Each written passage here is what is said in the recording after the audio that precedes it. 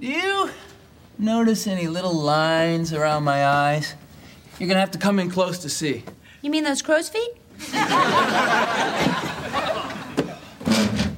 They're not crow's feet. They're laugh lines. Honey, nothing's that funny.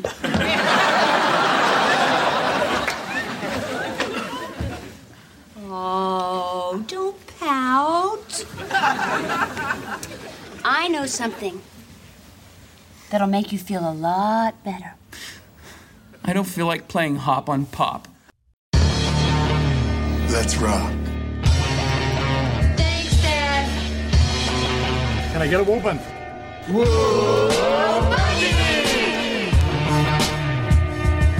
No Man presents, live from the nudie bar, the Married with Children podcast.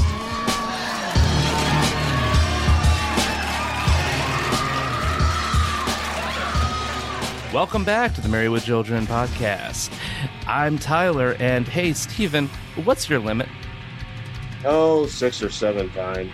Oh, you mean the credit card? Yeah, the credit card. Ooh, dang. There's no limit. Yeah, there's no limit on it anyway. Oh boy, no limit. Could you imagine? A credit card with no limit? I can only imagine that. Yes. That's why they don't do that anymore. No. I'm Steven, and I'm ready to review this. What's that? I think your Snickers slipped. Yeah, it must have. It must have. Yeah, sorry, folks. I got to tell you, I finally got COVID. I'm on the downside of it, but I'm almost out. I've been quarantined, so I said to Tyler, hey, let's do a podcast. That'll cheer me up from all this isolation. I know, and here I am, like, 2,000 miles away, and just hoping that COVID doesn't, slide into the internet and into my mic. Yeah, well, you might get a computer virus. But I'm ching. Yeah, no. Oh, yeah. Now, folks out there, if you're wondering why we sound so scripted and everything, it's because this is in honor of a very scripted and formulaic episode. Me and Steven were just talking off air, right, Steven, about this? Yes. Like how, specifically, Steve, we were talking about how there really doesn't seem to be a really in-between episode of season 11, how they're either winners or they're just kind of losers. And this seems to be like a middle-of-the-way one. Well, we are reviewing Birthday Boy Toy, season 11, episode 19. And the title most likely comes from Madonna. So Madonna performed Like a Virgin at the first MTV Music Video Awards in 1984, where she appeared on stage atop a giant wedding cake, dressed in a wedding dress, adorned with her boy toy. I'm doing the finger quotes here. Boy toy, belt buckle, and veil. The climax of her risque performance found her humping and rolling around on the stage. It is considered by critics and academics as one of the most important and most unforgettable Video Music Awards performance ever. Yes, this episode was written by Terry Maloney and Mindy Morgenstern, directed by Jerry Cohen, and it originally aired on March 31st, 1997. It includes the guest stars, Harold Sylvester as Griff, Kevin Speartoss as aerobics instructor, and as various groupies, Stephanie Spurrill, Susan Isaacs, Sonia Eddy, Michelle Mitchell, and Corinne Riley. Who? Besides our very happily wonderful guest Harold Silvestri, I don't recognize any of these guest stars, but off first glance. But did you recognize any of these names before we did some research? None of them. I'm not too sure. I think Sonia Eddy is one of those return guests, but I forgot to check that out. All right, so the episode begins with a cold open of Kelly running down the stairs. Okay, somebody broke into my piggy bank again. the long strand of red hair. And these bonbon wrappers clearly indicate that you, Mother, saw who did it. Now, who was it? Gee, honey, I really don't know. Hey, look at this lovely Don Knotts hologram I got from QVC. Don't try to distract me, Mom. It's shiny. Mr. Furley, Barney Fife.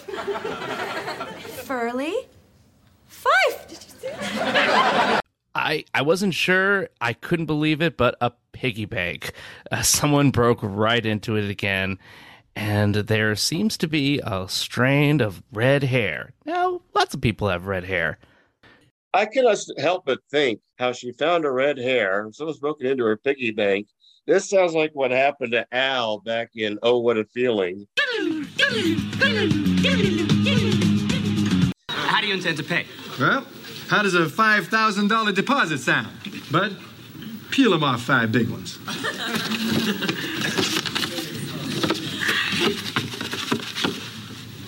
Well, I'd love to, Dad, but all you got is $800. Is that all? Well, that and red hair. It's just, I mean, I think the family just knows when money goes missing, there's pretty much going to be one suspect. Yes. It will always be Peggy. Yes, but you know what? I can forgive a momentary lapse of judgment. If you need to steal, at least it's for something good, right, Stephen? It's for bread for your family, money for a sick child, or a lovely Don Knotts hologram she got from QVC. Oh, boy. You know, that's one thing I think how Married with Children did adapt well was the use of QVC as a fodder. I mean, if it was around today, it would be Amazon Prime, obviously. But at that time, it was just QVC. But they did it well. Oh, boy. Yes, I'm just thinking of, like, when the reboot happens, like, how can we translate these archaic late 80s, early 90s kind of tropes into modern day? And I'm just thinking of Peggy, like, what's this? An email? 50% of men's landscapers? Ooh, or something like that. Just like, I get so many of those, and they even get me sometimes. I don't buy stuff, but I get very close to just adding it to my cart to just see how much it would cost. So it's scary. You get really close to that sometimes. Yeah. And I want to bring it up because she has that little picture of Don Knotts, and Kelly is going, Mr. Furley, Barney Fife, Mr. Furley, Barney Fife. I say this calls for action, and now, nip it in the bud. Men have certain needs. So do women. They do? First sign of youngsters going wrong, you got to nip it in the bud. Nip it. Of course they do, Mr. Furley. Women are every bit as warm and passionate as men. They are? You go read any book you want on the subject of child discipline, and you'll find that every one of them is in favor of bud nipping. Yes. Then why do they always act like they're doing me a favor? These are kind of like these strange, it's kind of like you take it and you swivel it back and forth in the light and the image changes. Yeah, I remember those. Yeah, we call them like, they have a name, but I'm just going to go with what we called them on the playground, holographic changers. And because like it's not holographic. So basically kids out there or anybody younger than me and Steven probably don't know what we're talking about. It's got an image and then there's another image underneath it that's like laid sideways. So when you turn it, it looks like it's shifting.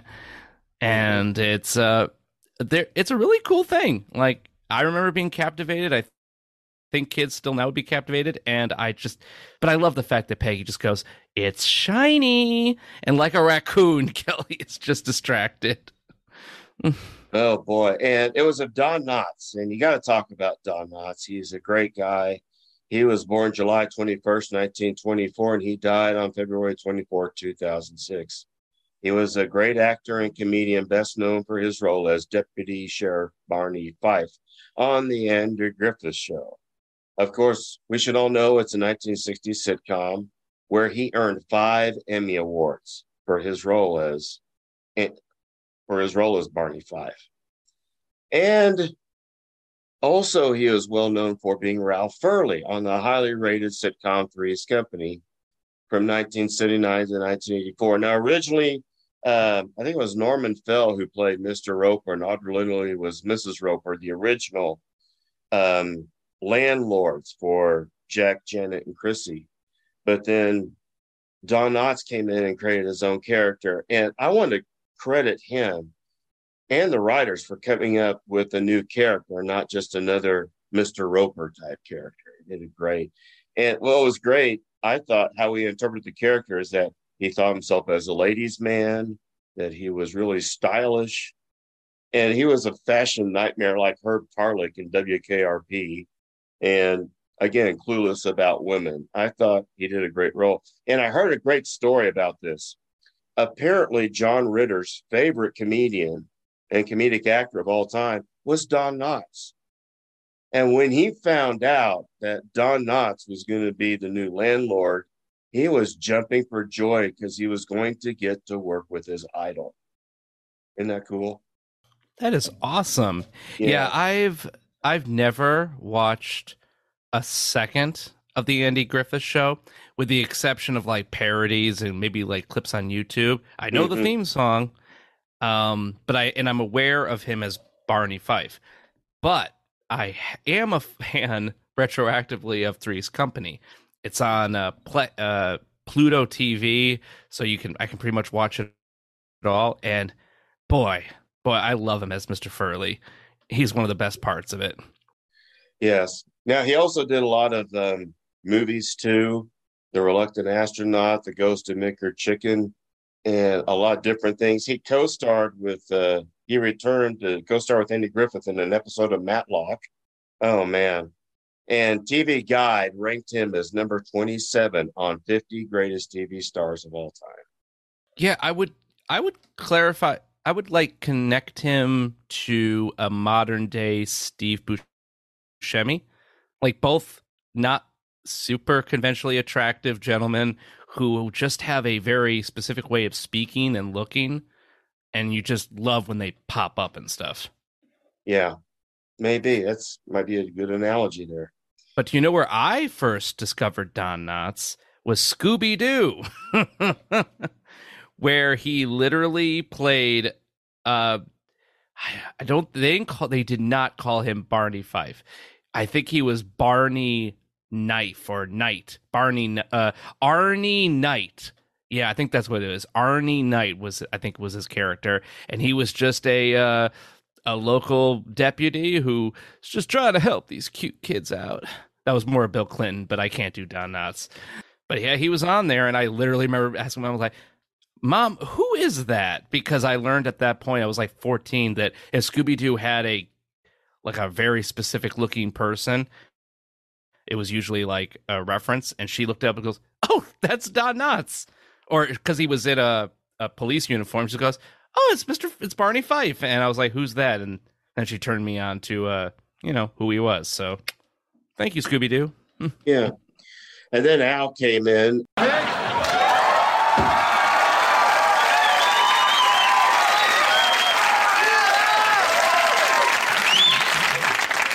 I hope one of these bills is for a coffin because your shopping is killing me.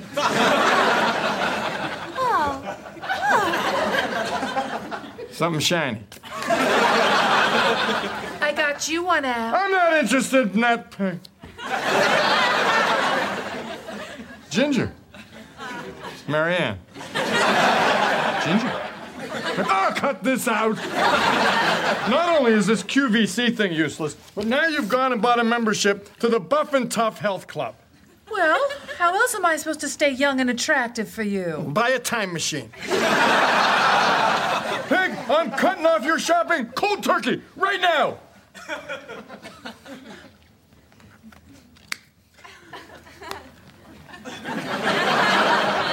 Traitor. Oh, Al, don't make me stop shopping. You'll destroy my life. Good, then we'll be even. He's upset with Peg for, buying stuff. So she gives him another one, and it's Marianne, Ginger, Marianne, Ginger. He's taking the picture and swiveling it back and forth, and he's just in rapture. I mean, who wouldn't be? Those were two hot babes, especially Marianne. No offense to Tina Louise, who is still out there. Absolutely. And boy, I kind of groaned a little bit because if there's like a 3-step, like a high, a low, and a high again with Al's entrance. First, I love the audience going completely out of their mind for him. It seems to get more intense every episode. And then he just says the shopping line, which is literally it says, Peg, I hope one of these bills is a coffin because your shopping is killing me. And I'm like, oh, really? I don't know. It's kind of lame. But then when she hands him the same reflector card, he kind of goes, Ginger, Marianne, Ginger, now cut this out. That, like, it's hitting and then it kind of goes back to normal and then it hits again. So it's kind of, they're like, it's just the first of many times this episode like walks a tightrope of we're doing just the old stuff and then we're gonna like punch it up with something more intense. Do you get what I mean? Yeah, and Al is, catching on too. It's like, I'm not gonna let her distract me, because he then goes back to the issue. Mm-hmm, and yes, he does. And he's also upset that she bought a health club membership and she wants to stay attracted for him. And he said, get a time machine. Yeah. And I'm cutting off your shopping cold turkey. And at that point, she says, oh, Al, don't make me stop shopping. You'll destroy my life. And then Al has that great comeback. Good. Then we'll be even. Oh, that was good. That was so slick. Mm-hmm. Yep. So yeah, Al cuts off her shopping by making her hand over her credit card. What the heck is Peggy doing with the credit card? Like, what the heck? I mean, I understand Lucky having a credit card because if, Buck got one. Yeah, Buck got one, so why not Lucky? Oh, boy. And then we go to the shoe store, and Al and Griff, as usual, are not working. They're making a shoebox for it. You know what? Okay. Maybe as a 17-year-old, I would have laughed. I would have thought this was just silly. But I just worked a country fair in my area. And folks out there, if I've never mentioned it, I operate a food truck. And I was so bored at one point that I literally stacked the pepperonis into towers to make them easier to like pick up and place.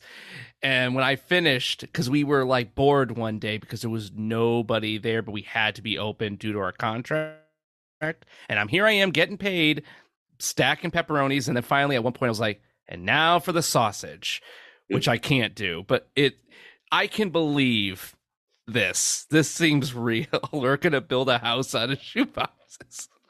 Yeah. And usually, stuff out of that's done for boredom, but they justify it. They're trying to solve the homeless dwarf problem. Oh man. It's that's kind of borderline of justifying it, and I don't think it worked that well as a joke. I thought it was okay. If they didn't do what they did at the end of this episode, I would agree with you. But I feel like that extra bit of surrealism at the end kind of justifies it. I still don't like it, but it just seems like these two idiots bored out of their mind at work, just talking wise with each other. And then they bring it back to the weird world of Married with Children at the end.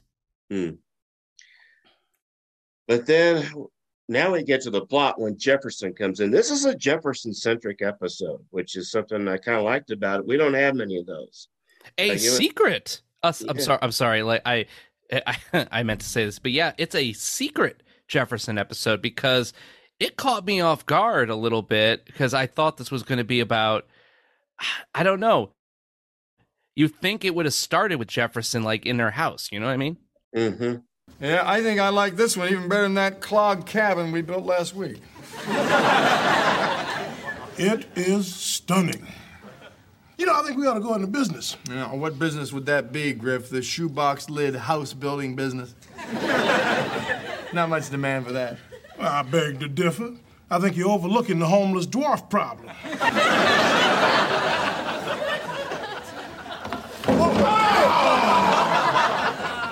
Now, somebody's got to clean that up. Hey, guys. Hey.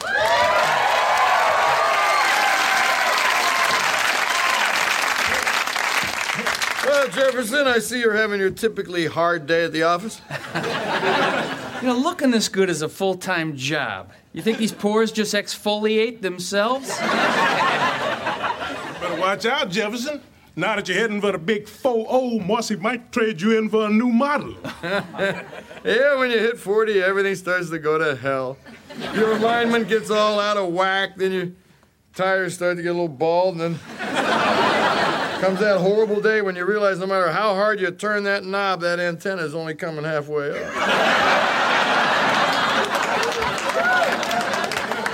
And you start getting that uncontrollable backfiring. Tell me you don't have that problem. Well, that may hold true for you old clunkers, but I look the same today as I did 20 years ago. Jefferson swaggers in, making fun of the working man. I love his line where he's like, oh yeah. I love Al's line where he goes, "Well, Jefferson, I see you're having your typical hard day at the office," and he's just, I just love them making fun of him as a boy toy. He is a boy toy. Oh yes, he is, and he knows it, and he's worried about it too. Because now he's about to hit the big, can you believe this, Stephen? I couldn't imagine the big 4-0 to be that old and just over the hill and just becoming less of a human being. I'm sorry, Stephen. How old are you again? 55. I was about to say, I missed being 40. And I can't like my 40s. Imagine it. When you hit your 50s, that's when shit starts to fall apart. You know what's weird? I have a coworker who's obsessed with the show Friends, like obsessed to the point where she did a podcast about Friends that would rival Married with Children in the way we talk about it. And she reminded me of the episode where Rachel turns 30, and they have this on-running joke of all these guys crying into their cake and literally talking like they were going to die. And as someone who just turned 32 years ago, I still feel kind of young. So in a way, Stephen, the 50s is the new 30s, and the 30s is the new teens. So in a way, I'm still a teenager. I would say so, yes. Yeah, there you go. Sorry. I'm not. You ripped me on my age. I'm going to do the same to you. You know, frankly, and Tyler, the older you get, you're going to realize that the motto has changed. It used to be, don't trust anyone over 30. Now that I'm 55, I don't trust anyone under 30. God, I can't believe that old hippies say, yeah, don't trust, or yeah, just the counterculture, don't trust anybody over the age of 30. And I'm like, most people I know in their 30s are still living with their parents. Like, it's just... Yeah, it's a generational thing there. Yeah, but one thing that does still happen, that's all a mindset. But one thing that does happen around your 4-0, and hell, even your 3-0 now these days, yeah, your body starts to lose it. And Jefferson's worried that now that he's being the big 4-0, Marcy might have to trade in for a newer model. Yeah, he's worried about that. You know, strangely, he was 38 when this was filmed. Oh, he looks so good. Yeah, he does. And Amanda Beers was 38 too. So they're the same age in real life. That's still pretty young, but a lot of women feel that way too. They think if they turn old that their husband's going to dump them for something younger. I think the episode made a little... I think this episode failed on one little issue. The script really goes into Jefferson's fear of aging. And he'll even say, like, sure, later on, he'll say something about his thighs jiggly when he gets in the tanning booth. And I'm looking at Jefferson and I'm like, bro, you're a hunk. Like, you look great. Like, I don't know, maybe it would have been funnier if they had him stuffing food in his face. And they kind of do with Peggy later on, but I feel like they should have had him be more, oh, my back, or can't do this and can't do that. And then later it'll turn that, no, he's still desirable. But potato. I like this concept, and I'll go with it. I just wanted to point that out. So, well, it's a very common thing. A lot of people who are very beautiful and good looking, they worry about their looks all the time. Not all people are like that, but quite a few are. And, it kind of irritates the hell out of me. Like, I got some friends of mine who say, oh man, I'm getting fat. And they look fit as a fiddle. Me, and I'm carrying around this extra weight, and I'm trying to think to myself, you are not heavy. I am heavy, not you guys. Yeah. I have a friend of mine who literally said he is 2 cans away from a 6-pack, and he hates that he's not there yet. And I'm like, bro, all I got's a keg. Yeah. I got a big keg. I talk about bicycling a lot, but it's been a long progress of getting the weight down. And I know, and it's not overnight. It's taken me some time to get here to where I am now, and I'm still a little too heavy. And it's expensive too. I mean, all the bicycles you've like bent in half when you sat on them. Yeah, or blowout tires. But let's get off of my weight and back onto the episode. Yes, back onto Jefferson's weight. So this is some of the best dialogue in the show is Al, Griff, and Jefferson. Or Jefferson specifically watching Al and Griff talk about them getting older, because they have I love this cavalier way that 2 men at the same age are in the presence of someone younger, and they start talking like, oh man, like, you remember how it feels, right? Yeah, like Al's got some great ones where he's like, you get a little bald, and then there comes that horrible day you realize that no matter how hard you turn that knob, that antenna is only coming halfway up. But then Griff goes, then you start getting out that uncontrollable backfiring. And I crossed my legs together and was like, huh. Oh boy. But yeah, so they have Al and Griff talking in a cavalier way about aging, but then you have Jefferson just getting terrified, but he's gonna hold his own. It's all because you know what, guys, age is just a number. It's all about how you feel, right, Steven? It's all about how you feel, except when a girl comes in and mistakes you for her dad. I've been looking for you forever. And I hope I was worth the wait. Oh, sorry, sir. I thought you were my dad. And he is old enough to be a dad. Be a father of, say, an 18-year-old. I mean, we're all old enough to be dads. Yeah. I'm old enough to be your dad, really. I know. Ooh, crap. I don't want to be from Oklahoma. No. Well, trust me, neither do I sometimes. I'll talk about that later off the air. Okay, yes, I'll be looking forward to that. Okay. But anyway, we've got... we have to leave Jefferson for a little while because in walks the B-plot. Hey!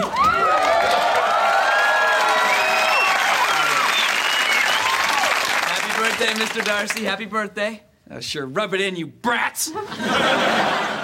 Hey, old man Darcy's getting pretty cranky, huh? Ed, guess what?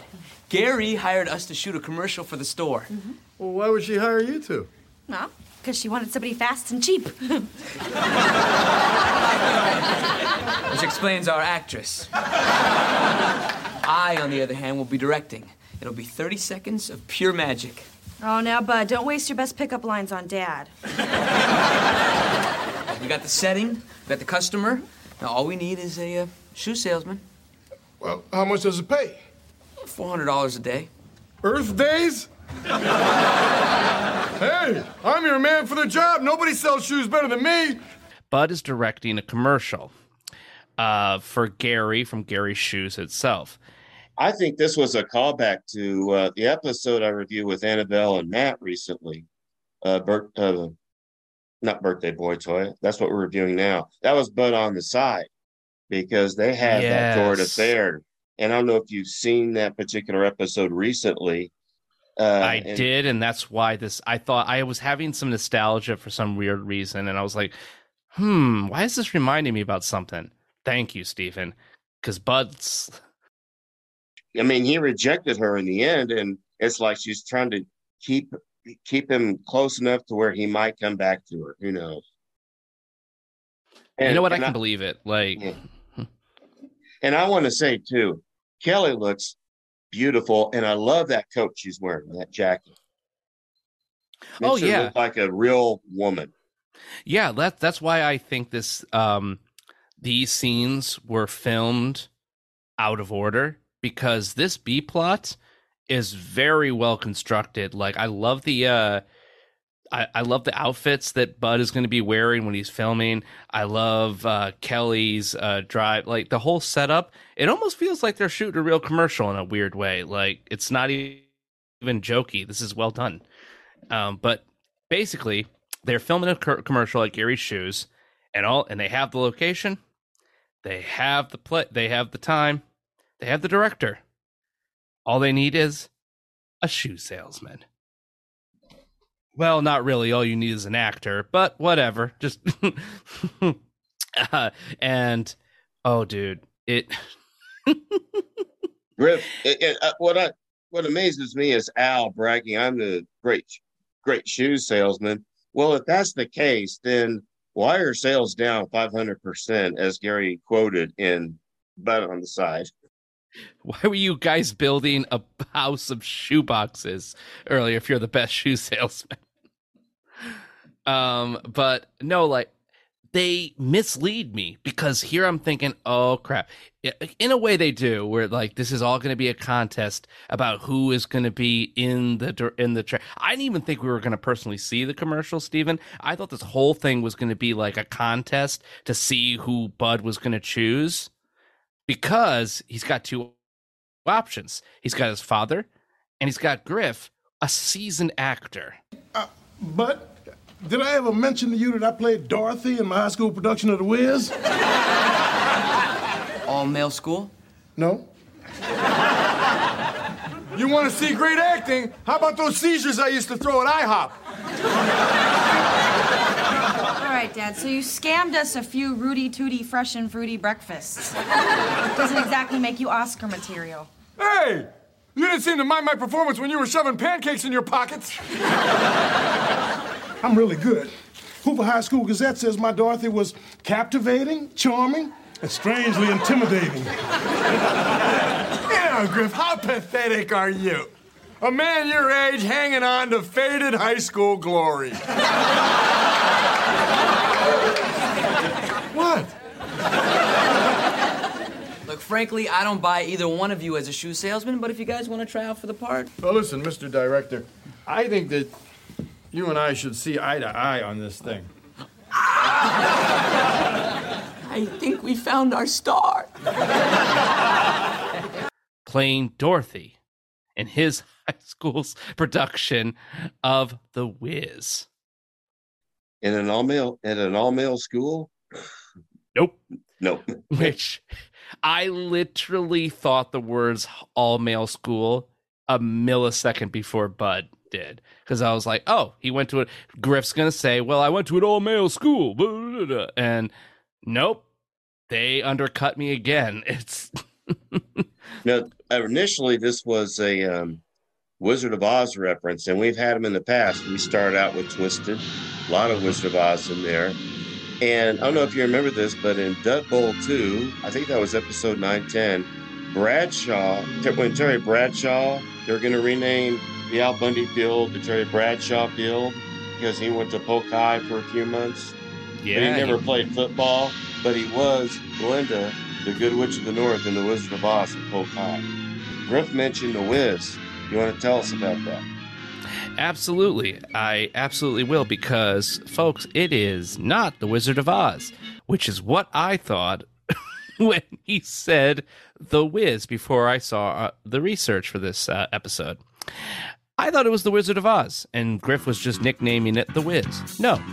Apparently, The Wiz is a 1978 American musical adventure fantasy film produced by Universal Pictures and Motown Productions and released by Universal Pictures on October 24th, 1978. A reimagining of L. Frank Baum's classic 1900 children's novel, The Wonderful Wizard of Oz. Featuring an all-black cast, the film was loosely adapted from 1974 Broadway musical of the same name. It follows the adventure of Dorothy, a shy 24-year-old Harlem school teacher who finds herself magically transported to the urban fantasy land of Oz, which resembles a dream version of New York City. Befriended by a scarecrow, a tin man, and a cowardly lion, she travels through the city to seek an audience in the mysterious Wiz, who they say is the only one powerful enough to send her home. It was produced by Rob Cohen and directed by Sidney Lumet, and the film stars Diana Ross, Michael Jackson, Nipsey Russell, Ted Ross, Mabel King, and a bunch of other amazing actors, including Richard Pryor. Lena Horne, too. Oh, yeah. Its story was reworked the film was reworked by William F. Brown's Broadway libretto by Joel Schumacher and Quincy Jones, supervised the adaptation of Charlie Smalls and Luther Vandross songs for it. A handful of new songs written by Jones and the songwriting team of Nicholas Ashford and Valerie Simpson were added to it. Holy crap. I know what I'm watching after we finish recording. Yeah, I've seen it. You notice, I mentioned all those episodes that reference Oz and Wiz, and we get all of them so far. Yeah, it is. It's just, That's weird. Never knew that this existed. And what an awesome idea. I think The Wizard of Oz is like the best thing to ever have been parodied. Because you know what? You can parody it in almost every situation with any type of cast. We could have a Married with Children's like Wizard of Oz easily with Al playing the Scarecrow and Bud playing the Tin Man and stuff like that. It's so easy to do this. I think the Golden Girls even did this at one point. I'm doing a rewatch of Scrubs. I'm in the middle about the end of season 2. And I can't remember if it's season 5 or 6, but they do a spectacular homage. It's not a parody, it's an homage to The Wizard of Oz. And it was brilliant. So brilliant. It was truly one of the best works of television art you would ever see. I mean, it has such a deep influence in Americana. Yeah, Stephen and I talked about that in Twisted.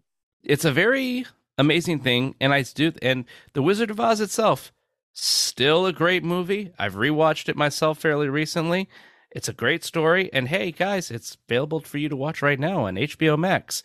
Not an advertisement for the podcast, but could be. Contact us, HBO.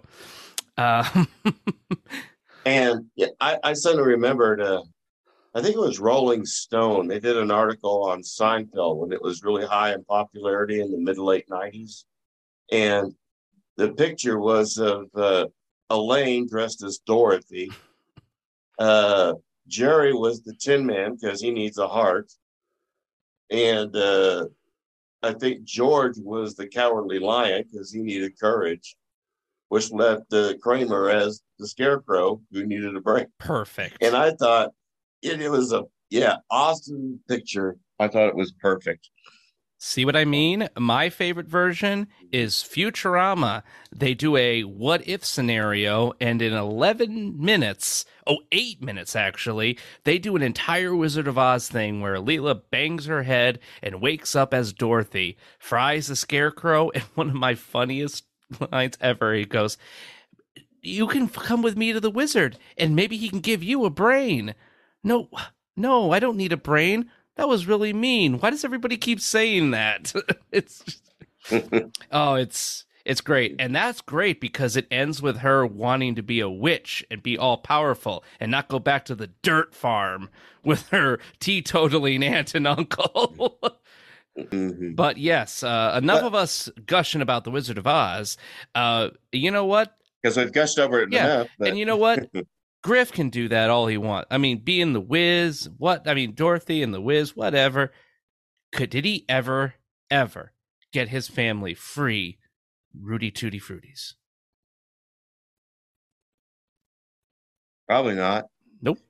But Al thinks he's a great actor because he faked all those seizures at IHOP. Oh man, I love the line. You didn't seem to mind my performance when you were shoving pancakes into your pockets.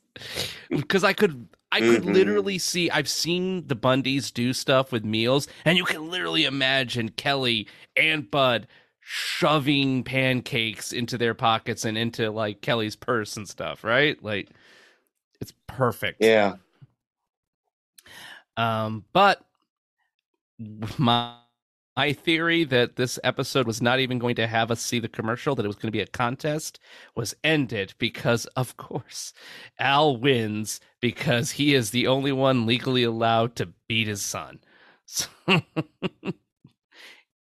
Yeah, we'll get back to how that works out, though, because, oh, well, the kids make a point, or they're not kids anymore, but Kelly and Bud do make a point to wish Mr. Darcy happy birthday. Oh, sure, rub it in, you brats. Gee, old man Darcy's getting pretty cranky. And I love that. Gee, yeah. Old man Darcy's only 38. It's kind of weird how when you're a kid, you look up to someone who's like 38 or 40 and you think they're old. Oh my gosh. Did you see my Facebook post that I posted recently? It was a shared story of the dads from the Rugrats shirtless in a pool and going, when you were a kid, you thought they were adults. Now it's just you. Yeah, that's true. Anyhow, we zoom off to the actual A plot. Oh, well, before we zoom off to the A plot, let me just say, just in case anybody is listening to this and hasn't seen it, you need to see the episode just for how Al does a almost Homer Simpson-like form of child abuse. I know Bud's not technically a child, but he just grabs Bud's ears and twists them, and he goes, I think we found our actor. Yeah. I was just, and we nipped that problem in the butt. Nip it in the bud. So Al is we're going to leave the shoe store with the knowledge that Al's going to be doing the commercial. They go to the Darcy's house.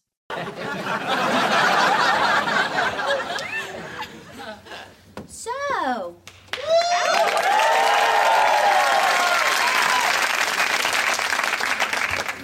what do you want for your birthday, my little boy toy? Is that all I am to you, a boy toy? Jefferson, it's just a expression, like freeloader or trophy husband. Honey, do you notice any little lines around my eyes? You're gonna have to come in close to see. You mean those crow's feet? They're not crow's feet. They're laugh lines. Honey, nothing's that funny.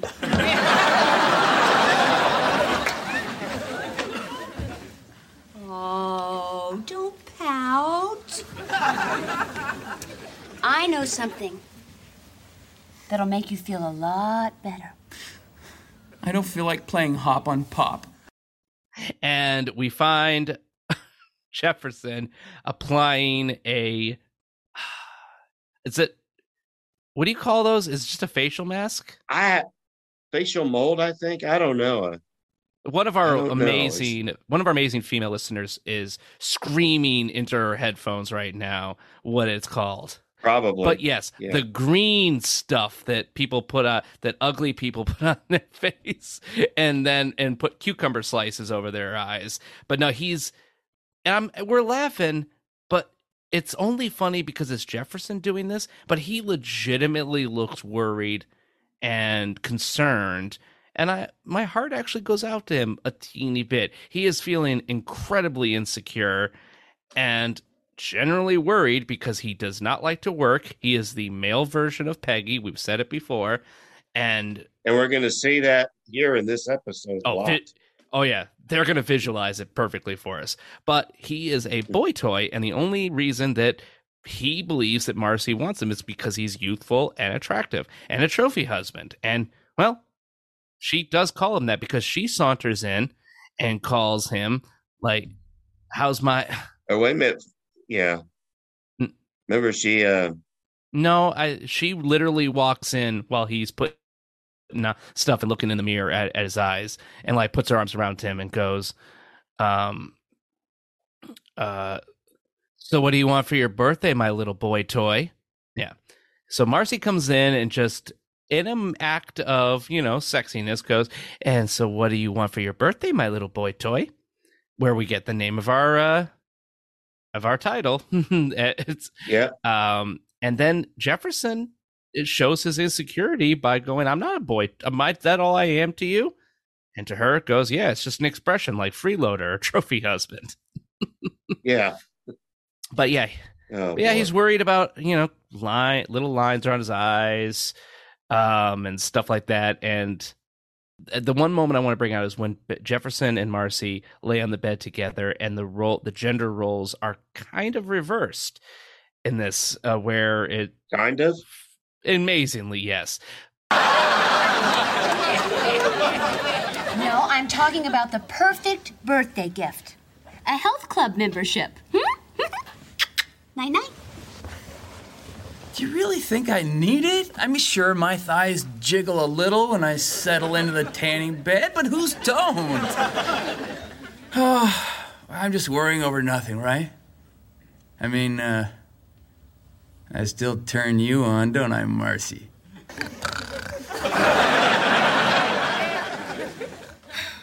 But Marcy's in a very feminine nightgown and everything, so it's just really, it's fascinating how they do this scene where she's like, I know how to make you feel better, and I love it because Hop on Pop. I love that because he was just mistaken for a dad recently, and I think that's the reason why it's not that he's not interested in sex. He doesn't want her to say their code name, which up till this day was cute, and now it's too revealing. He doesn't want to be Pop. He doesn't want to be a dad. Yeah. So, just good writing, good script writing right there. And what does she say? Like some husbands would say to their wives, no, I'm talking about the perfect birthday gift, a health club membership. Nighty night. I love when she says that. Yeah. But you think it, yeah. And then here comes that line you were talking about. You really think I need it? I'm sure my thighs jiggle a little when I settle into the tanning bed, but whose doesn't? Yeah, the fat analysis. You know what? Anytime I hear a story about men jiggling, it makes me think of The Simpsons when they do Homer's fat analysis test, where you smack a belly and then measure how long the time it takes for it to stop jiggling. And you're dead on right. These gender roles are totally reversed because he says, I'm just worrying over nothing, right? I mean, I still turn you on. Don't I, Marcy? Marcy? And she falls asleep. And I expected that snoring sound. This is so formulaically written in such an intense way that everyone has seen this. We know what's going to happen. Like, and it's still funny. Just her snoring. Like, oh, it was great. Because that's what... Yeah, the true humor is what you're talking about. The roles are reversed here. Mm-hmm. Such as the roles of Dorothy and Griff. I'm saying, they're... I don't know if they got an actual, like, movie screenwriter to, like, consult with them, because this is, like, very thematically written. in a weird way that I didn't even notice it until we talked about it. Very much like the last one you and I reviewed with Stefan, Live Nude Pet. Mm-hmm.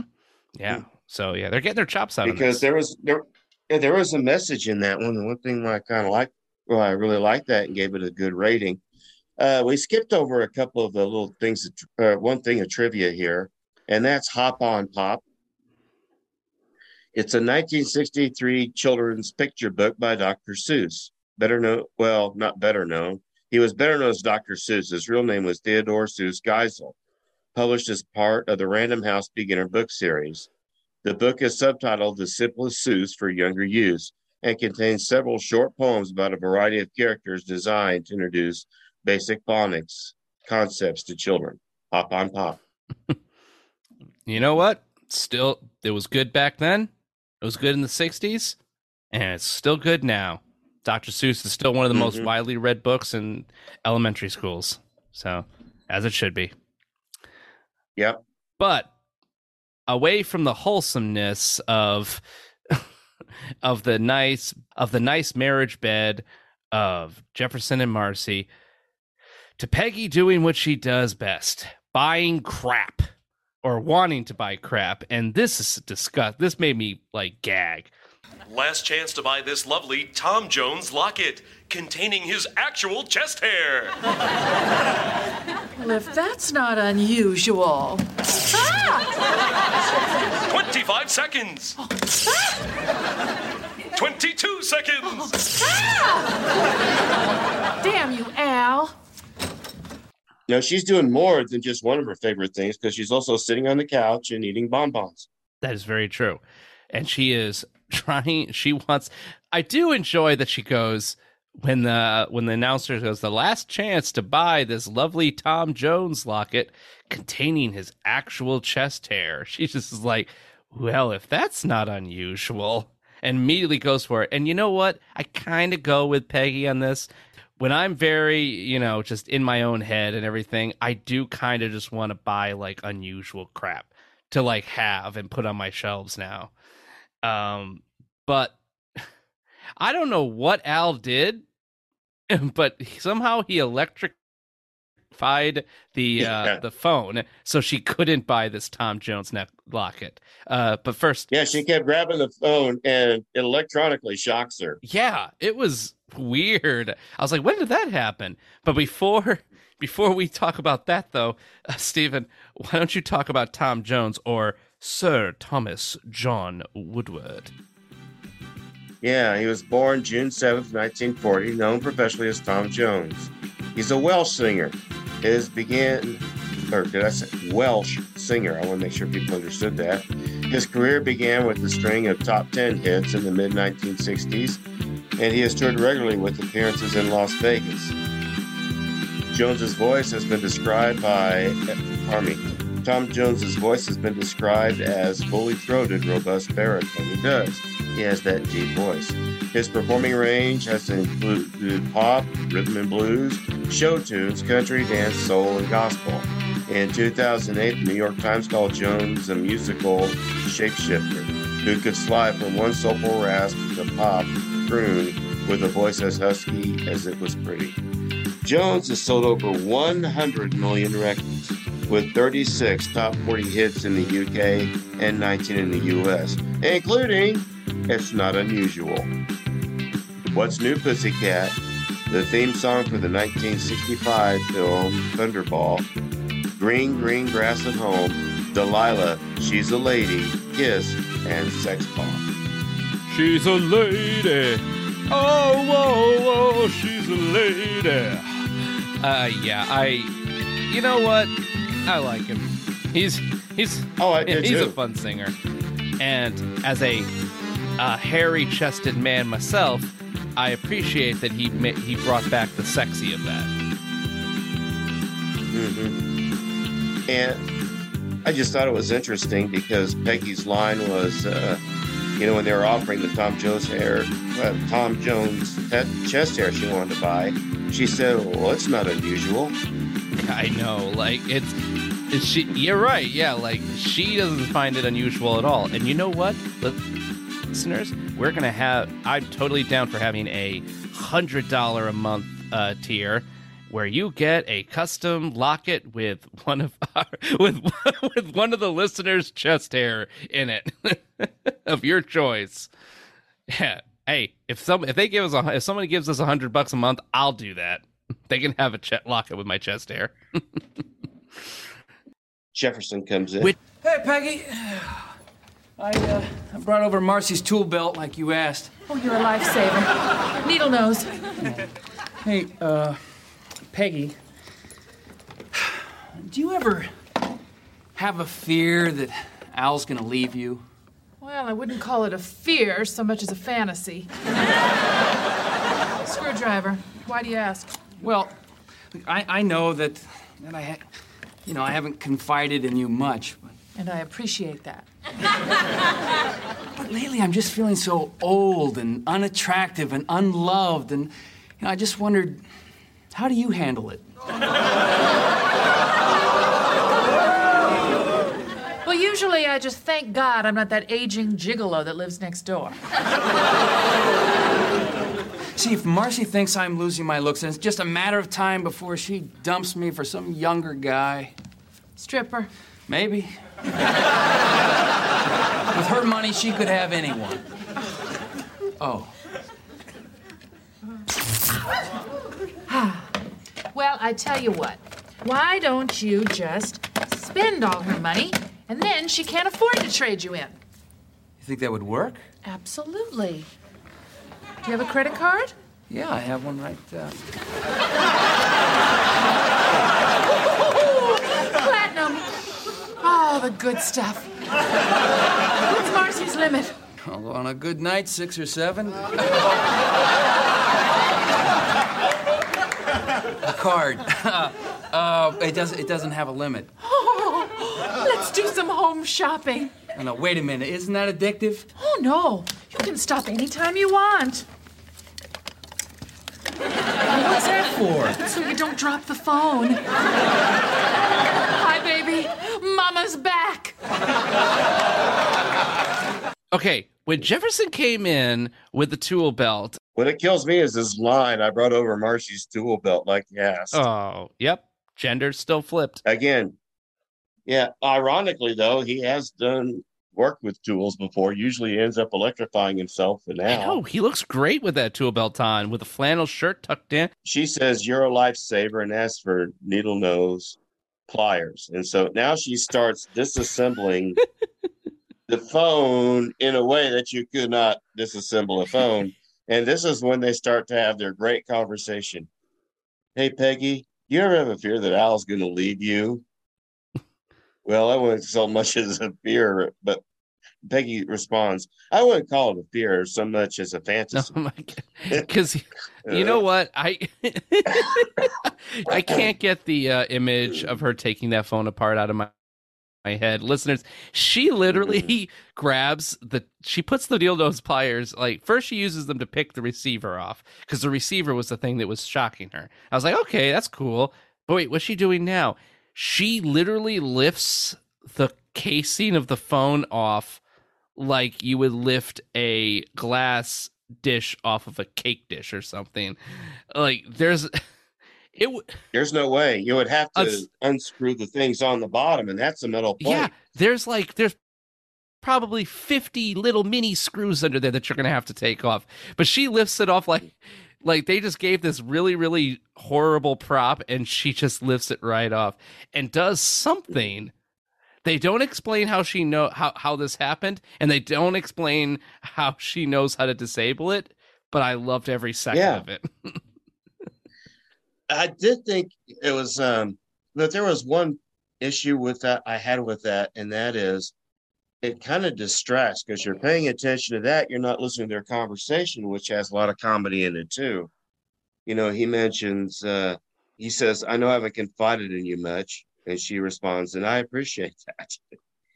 And then he goes on, I've been feeling old and unattractive and in love. And I just wondered, how do you handle it? Well, I just thank And then Peggy says, well, I just thank God I'm not that aging gigolo that lives next door. Kind of a trading of barbs in that one. But they keep your attention though by inferring, like screwing up the names of the conversation that he thinks he's having, and she's just asking like, what if she dumps me for some younger guy? Stripper? Maybe. Then it turns into like, you're right. It turns into like a Marx Brothers routine or something. It's because she's asking for wire strippers, and he's thinking, of course, male strippers. Mm-hmm. And he points out with her money, she could have everyone, or pardon me, she could have anyone. Yeah, we have to keep remembering that Marcy, for this area of the world, of this country, and like where they live, she is very, very well off. I mean, she has to be. She has a credit card with no limit. Ugh. Hey, and that leads to the next part too. And by the way, Peggy suggests, well, I'll tell you what, why don't you just spend all her money and then she can't afford to trade you in? Think that would work. And Jefferson agrees. And that's when he finds out, and that's when Peggy asks, do you have a credit card? And what's the limit? You know Jefferson what? thinks, on a good night, 6 or 7. Oh, you mean the card? It doesn't have a limit. Oh boy, I love it. Yep, and it was a great line. But you know what, Stephen? I just said recently, and we've all said it, that Jefferson is the male version of Peggy. In a way, Peggy is also the female version of Jefferson. And when I say that, I mean she takes advantage of Jefferson's situation, completely formulates her own plan, and uses him for her own gain in a financial setting. Jefferson has been known to do this many times. Pool sharking, selling Marcy's stuff, tricking Al into doing things. It just shows that in a way, like, they are each other's alter egos in a weird way. I never noticed, like, I always knew, like, obviously Jefferson is like the female Peggy in a weird way, but I never noticed that Peggy is also, when she wants to be, a male Jefferson. Yeah, because she just wants a rich person. Yeah. I think it was the last one when you and Stefan and I were reviewing that the most recent one, the Live Nude Peg, where Marcy or Peggy found Marcy attractive suddenly. Remember that? Yeah. It's very it's interesting. The gender role. Yeah, it's like I'm not having an affair with the husband next door almost. Mm-hmm.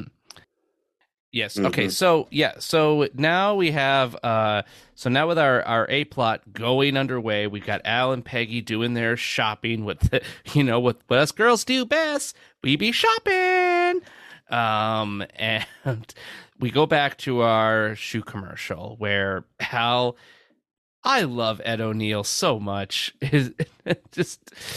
Just Al being the worst actor you've ever seen. Ever. Gary's shoes take 28.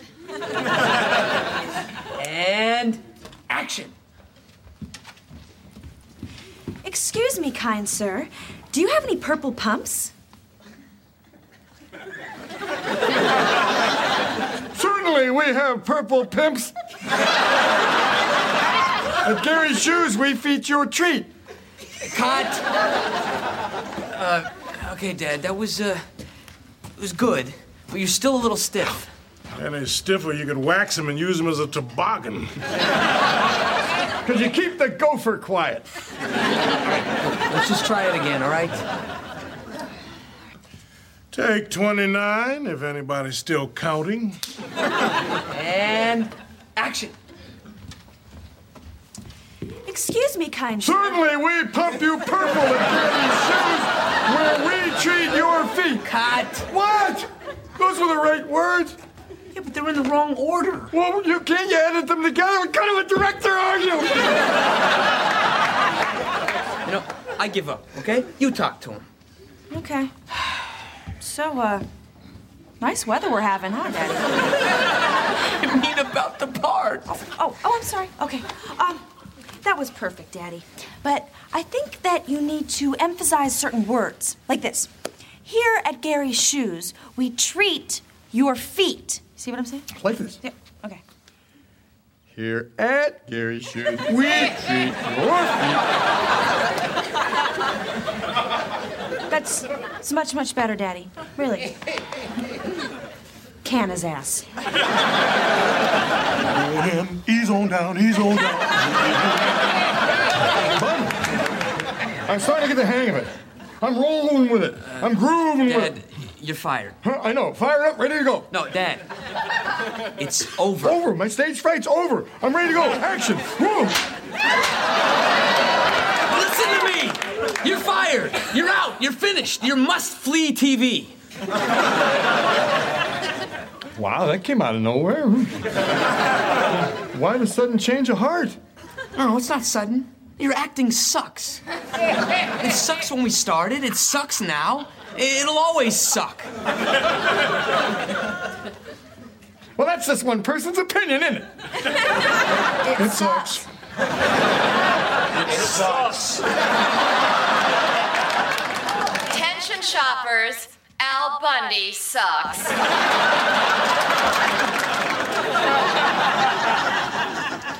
And I'll say it, I've said it before, I will say it again. It takes a good actor to play a bad actor. It takes a good actor to play a bad actor while also acting as somebody who's being a bad actor. Like, yeah. So it's acting within acting. It's so... That's exactly what I'm saying, only simpler. Hey, you know what? Good. Yeah, all right, fine. We'll simplify it. We'll simplify it. I wanted to educate our audience, but... Yeah, well, that's what you always want to do. Of course, I teach ninth graders, so I have to simplify things a lot. Good point.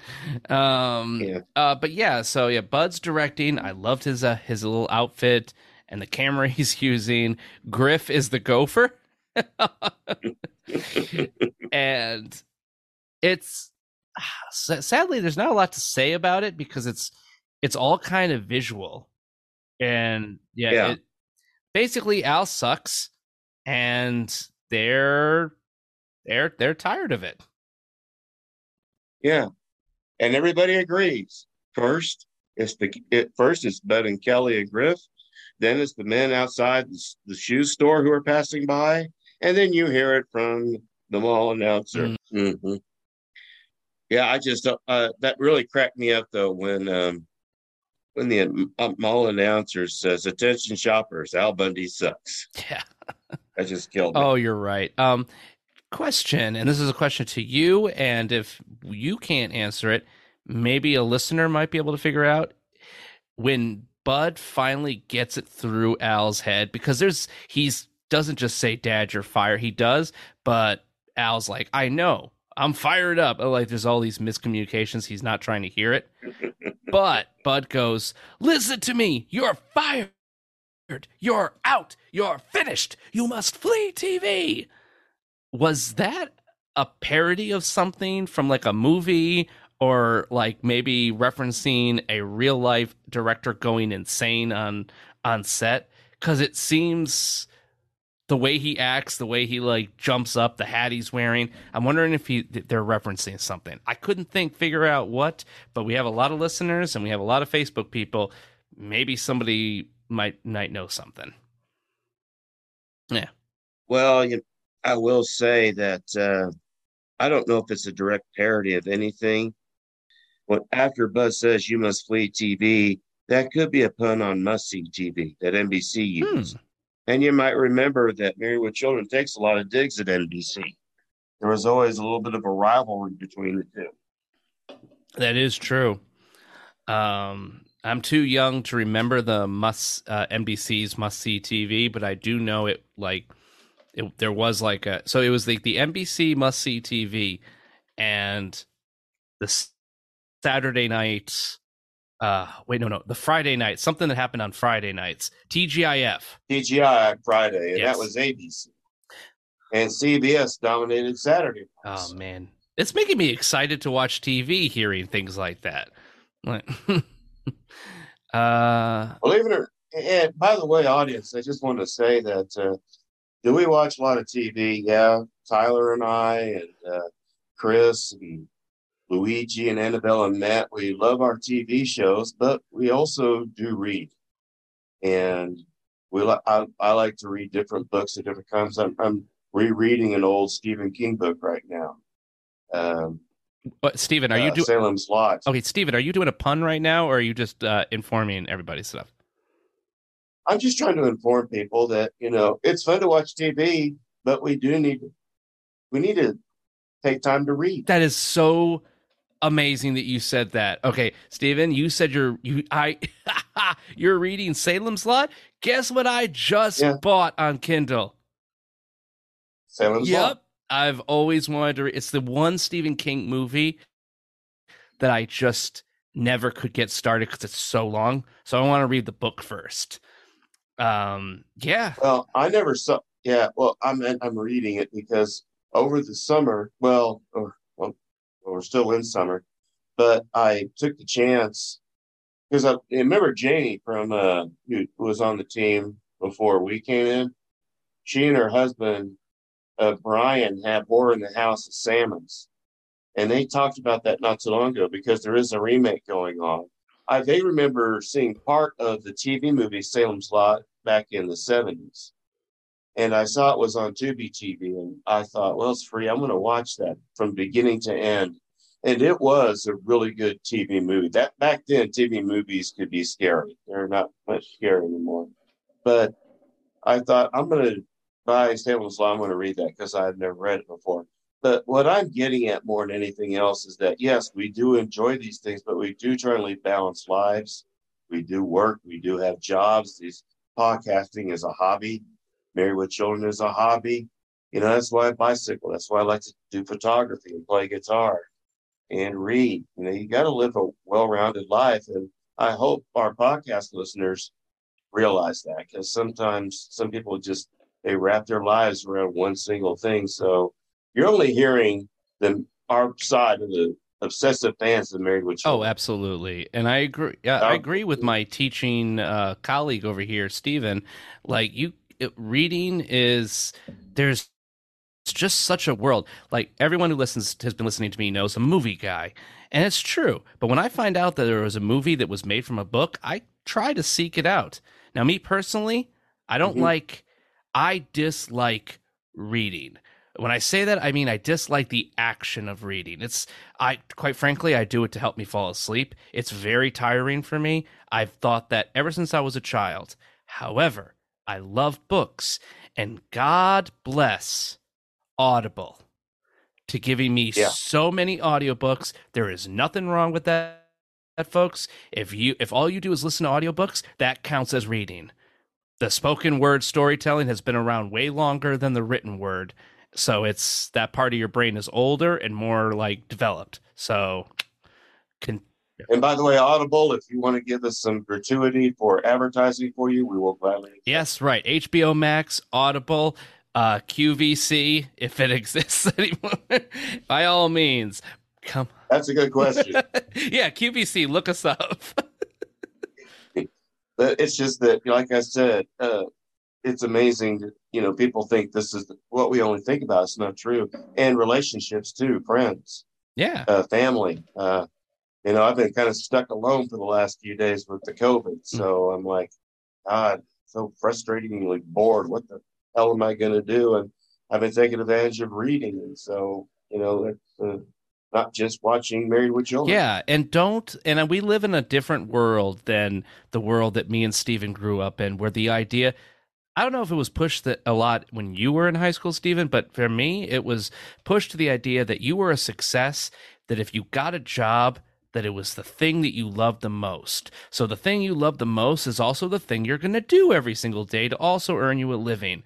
And why that could be good, almost can be a teeny bit unhealthy, because if you're doing a job and it's just a job and it's not like a thing that even if it's like podcasting, if this was a thing that we were doing for our jobs, Stephen, if we had, a Patreon that was generating $50,000 a month, we probably could do this full time. However, we would still have these other interests because it's not healthy.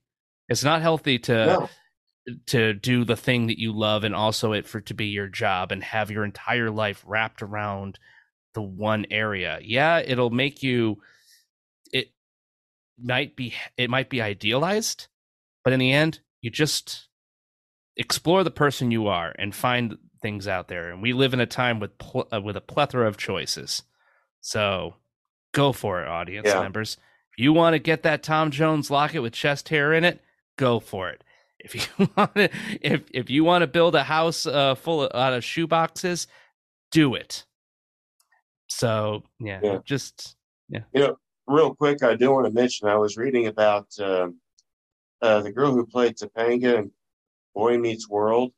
She's doing a rewatch podcast with another cast member, where two cast members are going through it.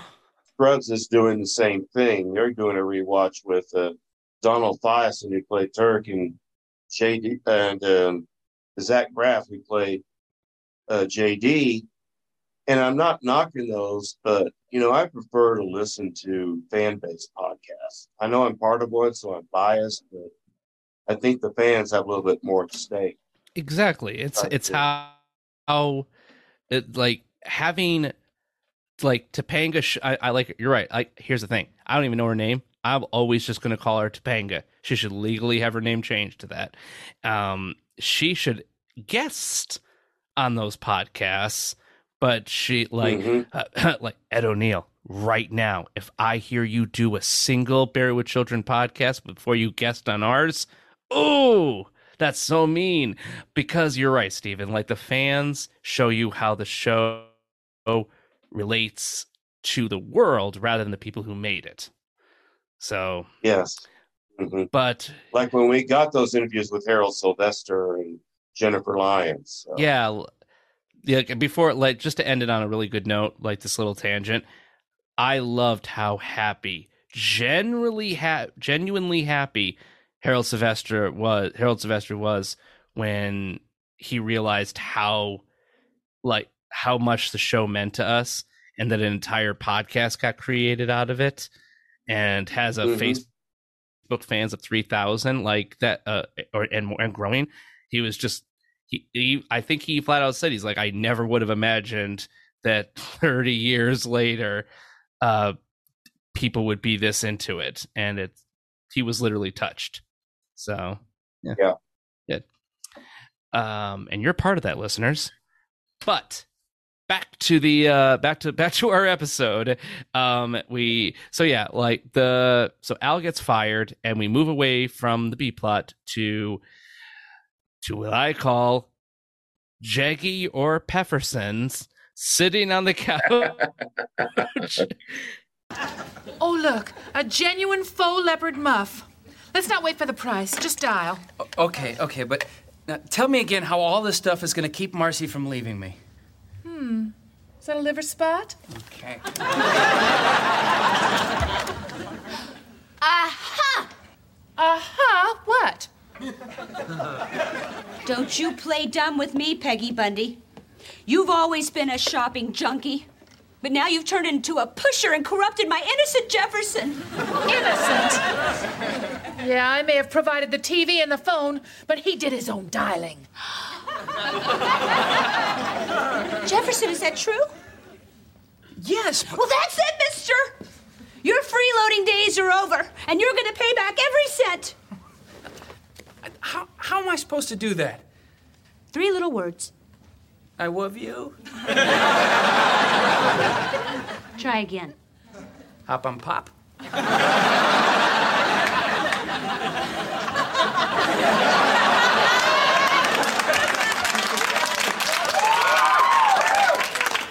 Get a job.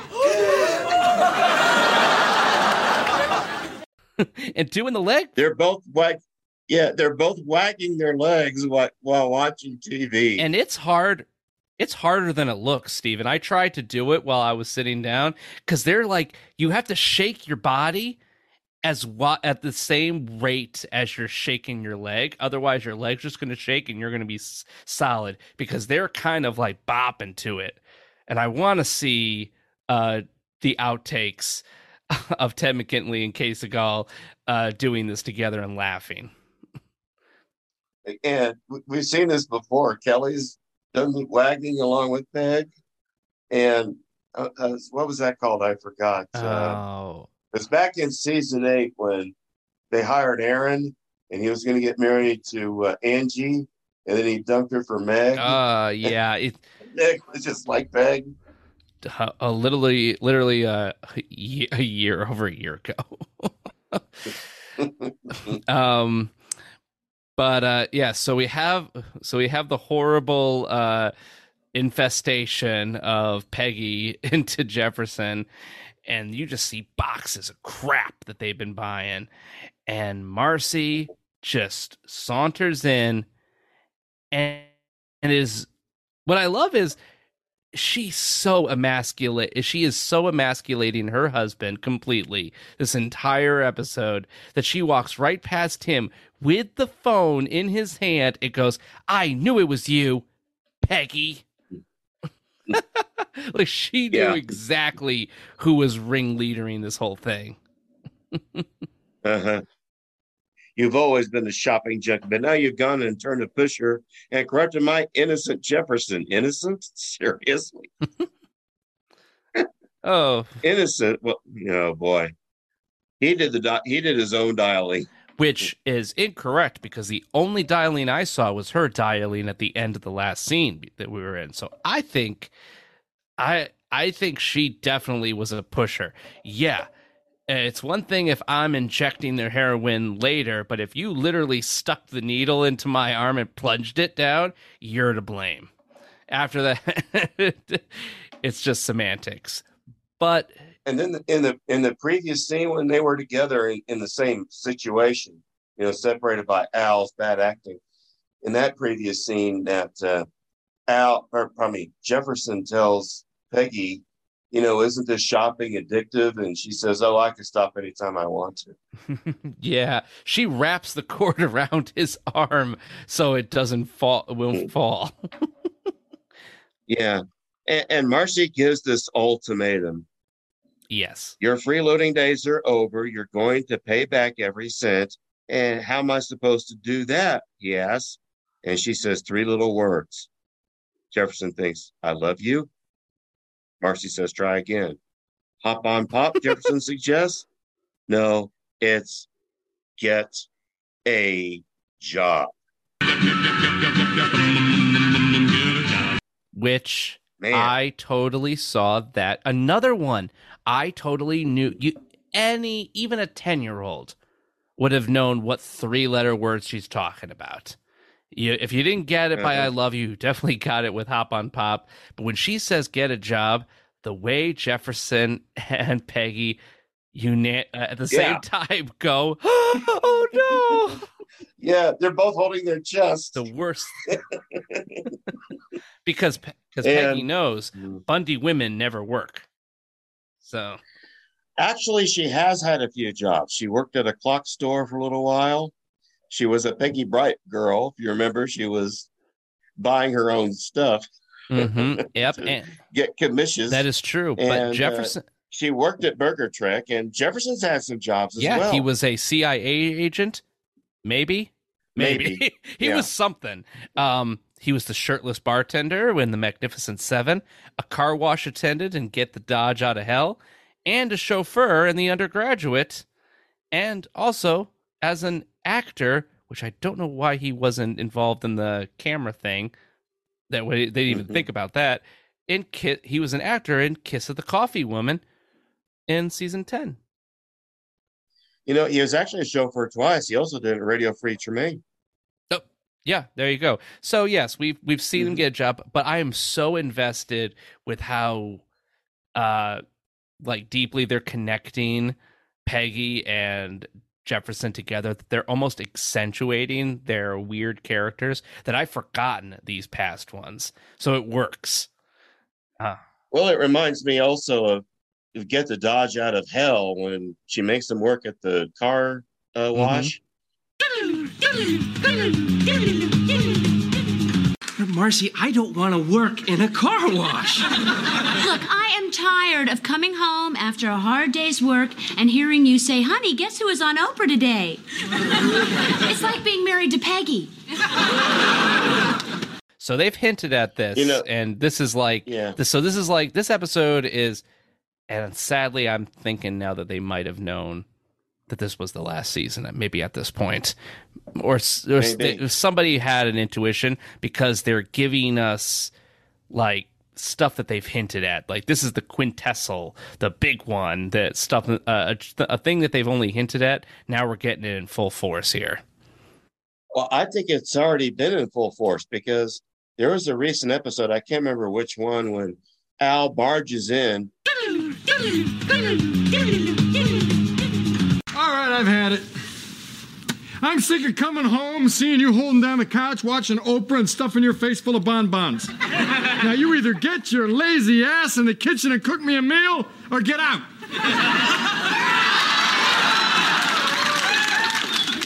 Come on, Al. Marcy won't let me back in the house until I have a job. If you kick me out, too, where will I go? Don't know, don't care. Sure, you working people don't know how tough it is to find a job these days. Freeloading, sitting on the couch, watching TV and doing nothing. You need to get out and get a job. And you think he's talking to Peggy. No, it's Jefferson that's sitting on the couch because Marcy's kicked him out. Yeah, and it's one of the things that Married with Children does so well in getting rid of politics and in any way, shape, or form. And the same to be said with gender roles, because you would think there would be the fact that Jefferson, the man of the house, and at this time period would be less comedic of him wanting to be a freeloader and more understandable that Peggy might want that in a negative way, but they treat them both amazingly equal. So yes, Jefferson must get a job.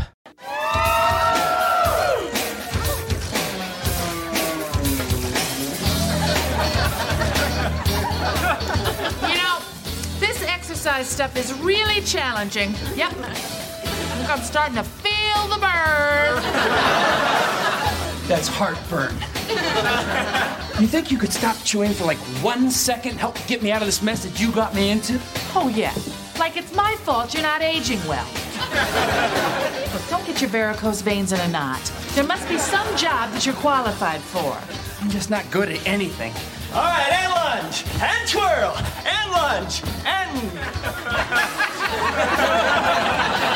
All right, fine. Escape out.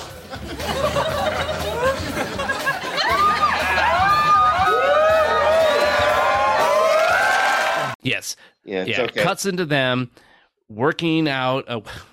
Well, I mean, one of them's working out. Other one is working something. But they're at an aerobic studio, Peggy and Jefferson. Peggy's just sitting there eating. She's literally just eating a McDonald's cheeseburger, right? Like with the yellow wrapper and everything. And it's the worst of the worst fast food. And while everybody else is doing gyrations and stuff that we don't really see anymore nowadays, but it's just like this aerobic studio, and oh, poor Jefferson. When Peggy goes, "Don't get your varicose veins in a knot." Ugh, there must be some job that you're qualified for, and at this point, we didn't notice, but he's doing his gyrating while facing her away from the studio. Yeah. And all the women are no longer looking at the man up on stage. They're following what Jefferson's doing and all staring at his, chiseled behind. Yeah, I love his line there. You think you could stop chewing for 1 second and help me out of this mess you got me into? It's like my fault you're not aging well. It's like, dang, girl. Oh, it's. I have to ask this question too. Maybe I asked it before. I can't remember, but is this the same aerobic studio that was next door where they drilled the holes to look in and watch the women work out? Yeah, maybe it got bought by another place because, like, it's already a studio. Like, it might be though. Although these jazzercise aerobic studios were a huge thing back then, so there's a good chance there was more than just one in that mall. Probably, yeah. Yep. So it's pretty much inferred at this point that and a good shout out to this aerobics instructor who's just like, fine, be fat, and what? Yeah, he walks off. he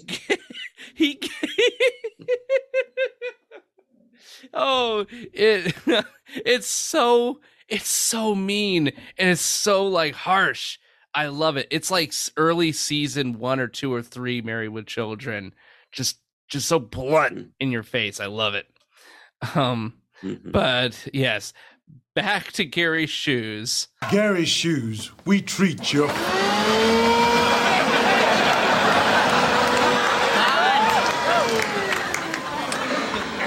Dad, you're trying to work here. So am I. You haven't vacuumed in 25 years. Then it's high time, isn't it? Anyway, that was great, Griff. Great. You couldn't even tell he was acting. Let's just do it one more time, okay? Oh, fine. Take 32, which is 3 more than it took me, by the way. It's because you ruined every one of mine. It's because we had a couple of accidents. Oh, dropping a light on Griff's head. Freak occurrence. The fire in the stockroom? Act of God? Rollerblading through here with your pants down playing a tuba? Hey, what I do on my break is my business. Oh, a minute, Dad. You're trying to sabotage the commercial. Now get out of here and don't come back until we're finished. Fine. You Hollywood types are so touchy. Ready? Yes. And action. Excuse me, kind sir. Do you have any...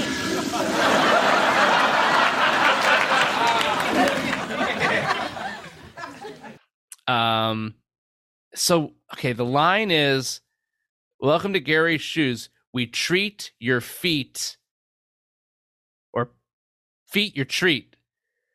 Anyway, I can't remember because they have to keep cutting.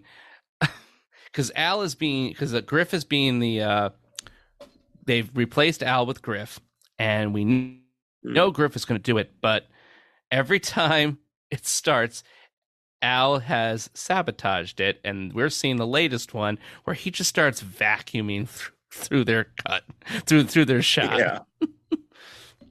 And he hasn't vacuumed in 25 years. Well, then it's high time, isn't it? Oh man, I just vacuumed myself, and I vacuum more often than he does, but I think it had been about I want to say like close to a month. I know that's not good, and it was terrible. I had to empty out the vacuum cleaner literally like 10 times, and I'm just imagining 25 years. If you vacuumed after that, like the floor would literally drop an inch. That'd be gross. Well, on top of that, Griff says you haven't vacuumed in 25 years. It's probably been longer for Peg. Oh. Ugh. But here's the thing, though. It's a shoe store. Ew. Mm-hmm. With carpet. Oh, yes. A carpeted shoe store? You know what? I'm glad we live in a time period now where schools, churches, malls, anything that's not a home or a house is just not carpeted, because you can't clean that. It's disgusting.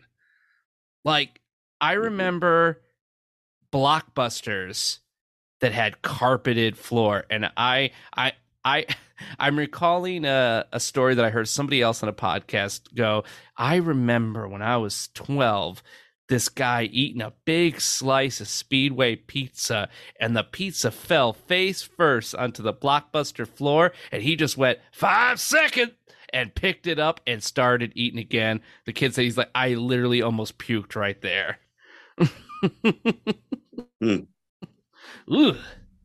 But yeah. But anyway, so yeah, Al is completely destroying this this commercial shot, and they kick him out.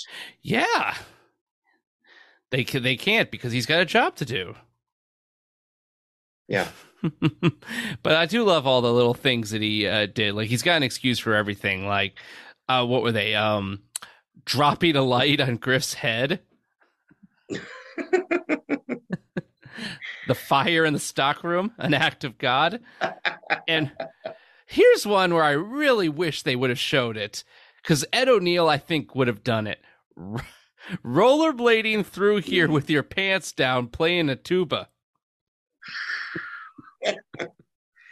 I'm probably glad they didn't, because that just leaves it more to the imagination for you to laugh. It's true, but for some reason, just like the just like stuffing pancakes into your pockets, I can imagine Ed O'Neill doing that. Oh, it's amazing. But yeah, and you know what? Whatever he does on his breaks, his own business. So. Yeah. Oh boy. But that's pretty much it. That's it for the shoe store. Yeah, it's it. They just dropped that. Well, it comes back in the rag sheet at the end, but we need to go back to the aerobic studio. Okay, yes, for the for the beautiful ending. So we're back to the aerobic studio, and Marcy is looking. Peggy, what in the world are you doing here? Working out. Excuse me, you can't just walk into a Jefferson Darcy class. Are you on the list? Well, no, but I'm his wife. Nice try, honey. We get 4 wives a day and a couple of husbands. Well, maybe if you gave up your spot, they'd all fit. You just better be glad I am weak from dieting. There he is! Hello, all you lovely ladies. Are you ready to get hot and bothered? Okay, here we go now. And on our right. Jefferson, hi, honey! Oh, hey, Marcy G, what a surprise. Okay, here we go. And bend and stretch and reach for me, ladies. That's it. Okay, here we go. Grapevine. And that's it. Beautiful. That's it. She won't let me through! Hey, Marcy, I have a secret weapon. Oops, my Snickers slipped. Okay, here we go. And 1, 2. Oh, hey, Marcy. Thank you so much for making me get this job. I'll be able to pay you back in no time. Oh, honey, you don't have to pay me back. Consider it a birthday present. It's Jeffy's birthday! Spanking machine! Okay.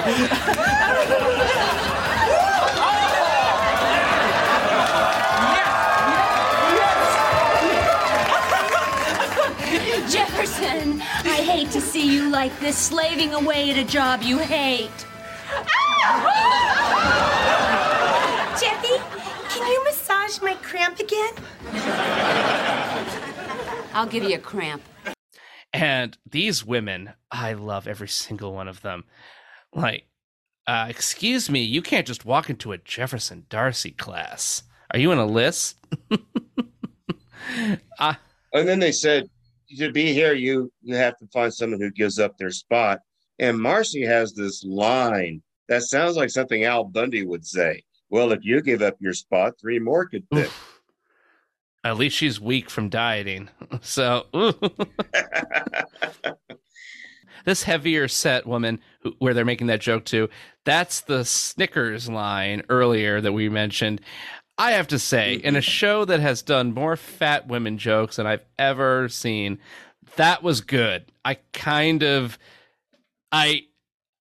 saw it coming, But the way the actress and Peggy do it had me actually laugh out loud. When she's just like, where'd it go? Like she smells it like a wolf. Well, she threw it there to clear out some girls so Marcy could try and talk to him.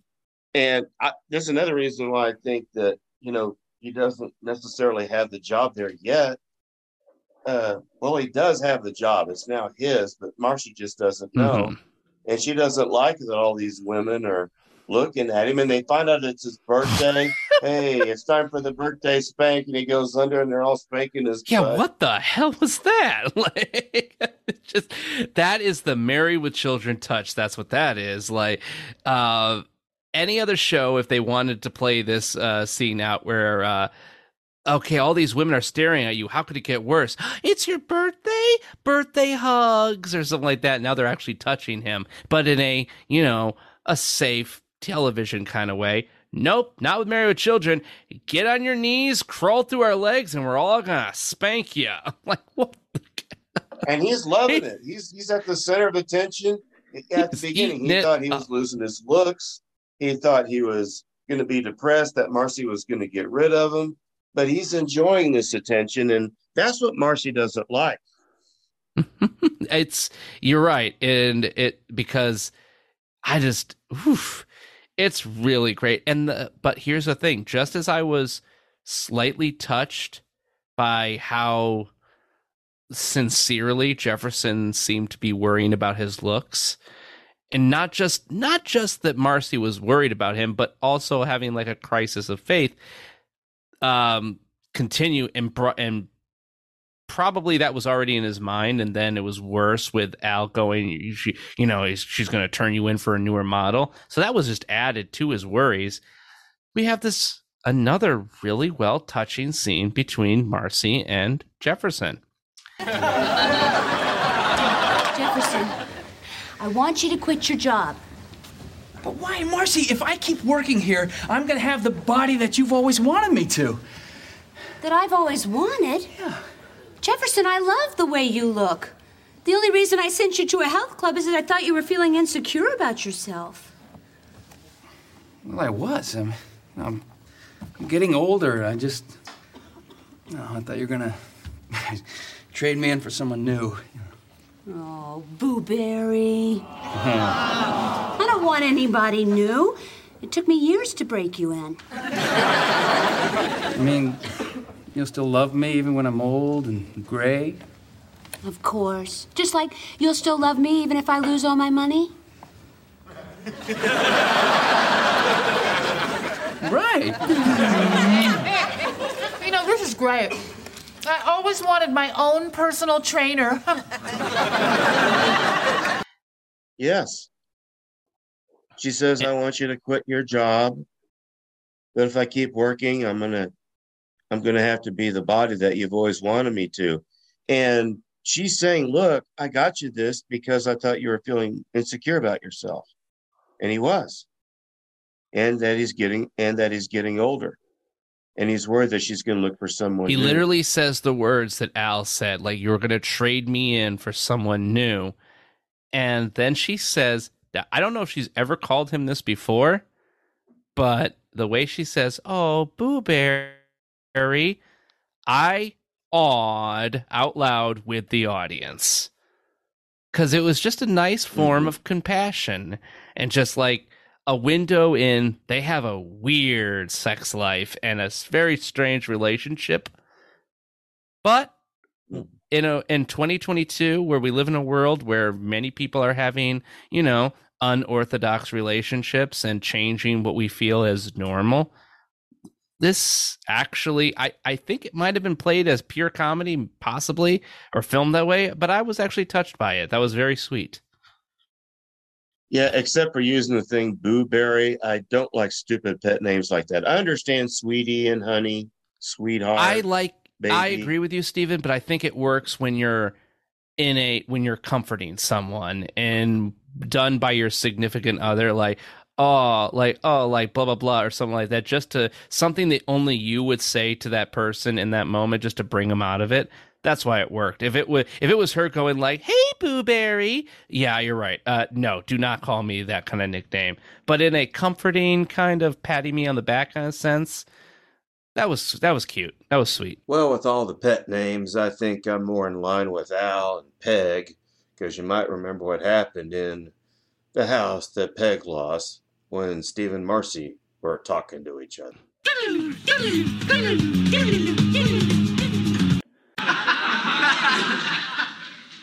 How can he get that smell with only 10 toes?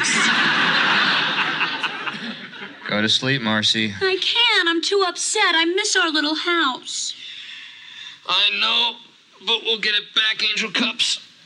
You haven't called me Angel Cups in a long time, Sugar Tush. Remember what I said when we didn't think we could afford a house? We need no home. Our love is shelter enough against any storm.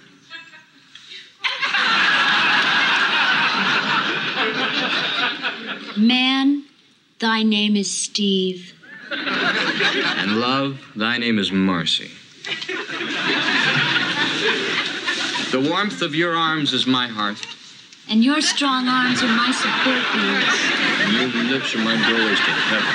And your blue eyes are the windows to my world.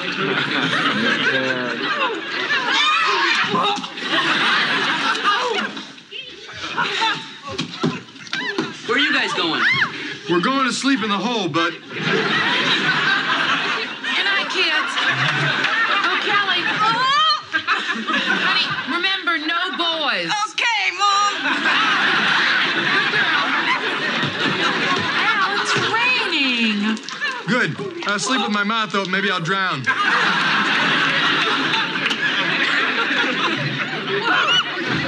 But Yeah. But then she goes further. The part I liked was when she says, "I don't want anyone new. It took me years to break you in." Oh, I love that. Yeah. Yeah. You mean you'll still love me even when I'm old and gray? And Marcy says, "Of course." And she adds, "Just like you'll still love me if I lose all my money, right?" Mm-hmm.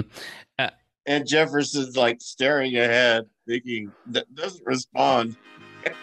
Oh, it's great because it's almost not even a joke. Like he's just staring for you, just that extra 6 seconds to like make you feel very uncomfortable.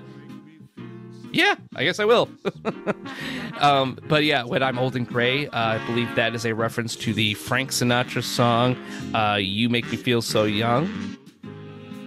Yep. Yeah, I'm sure it is. I love that.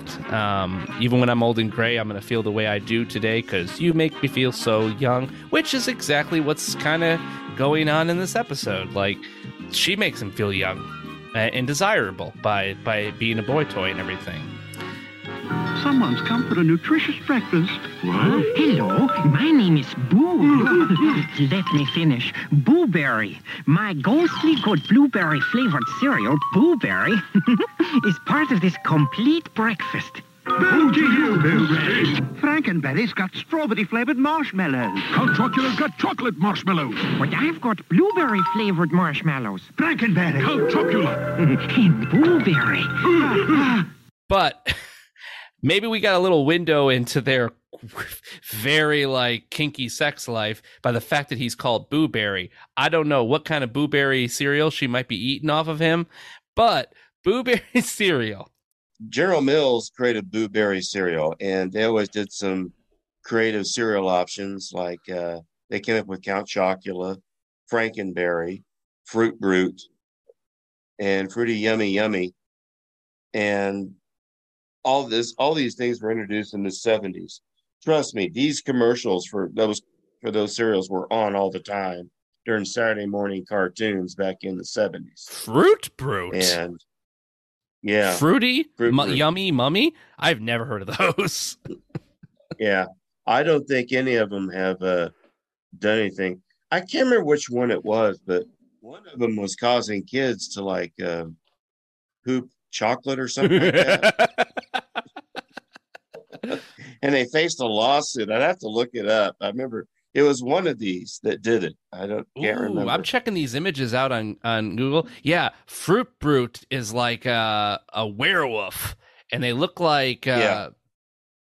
they kind of look like honeycomb cereal. Oh, and there's the Yummy Mummy, and there's also the Crispy Creature Crunch. I don't remember that. Oh, one. dude, it's great. It looks like Swamp Thing, and it's cereal that's like pure green with marshmallows in it. Yeah. Oh, I kind of like that. It kind of looks pretty cool. Yeah, cereal monster fridge magnets on eBay. I might have to actually order some of these. These look really cool, actually. Yeah, Fruit Brute. Yeah, but no, we're talking Boo Berry because that was her pet name for him, and yeah, boy. But then we do go back to the shoe store before the final rag sheet. Well, well, well. Looks like my commercial has made me a few fans. Yeah, I knew TV added 10 pounds. I didn't realize it all went to your head. You're even cute in person than you are on TV. You're a shoe hunk.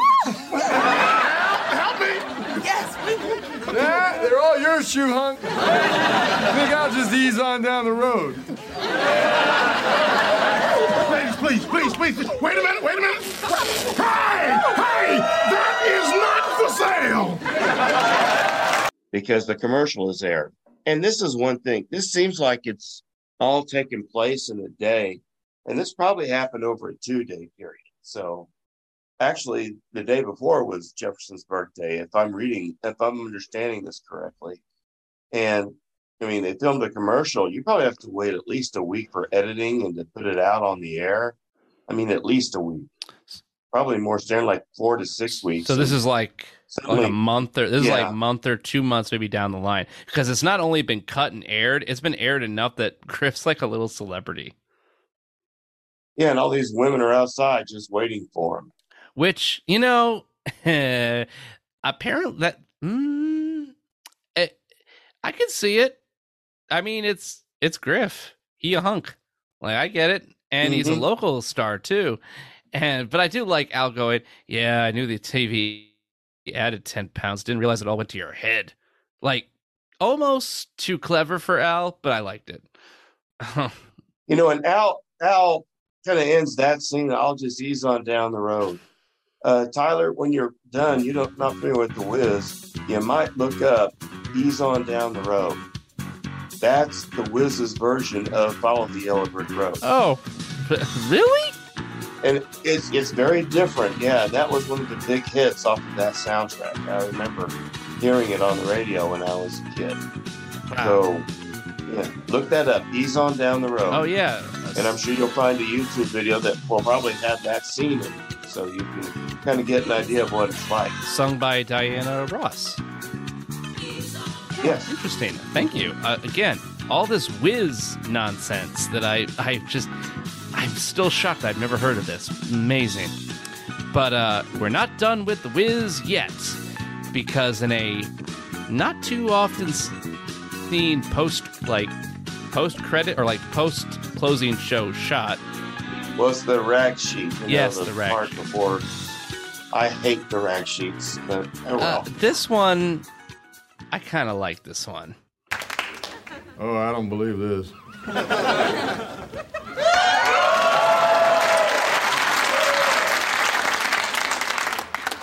We'll take it. I told you so. Weren't you Dorothy in The Wiz? Yes, I was. I was the mayor of Munchkinland. Your Honor!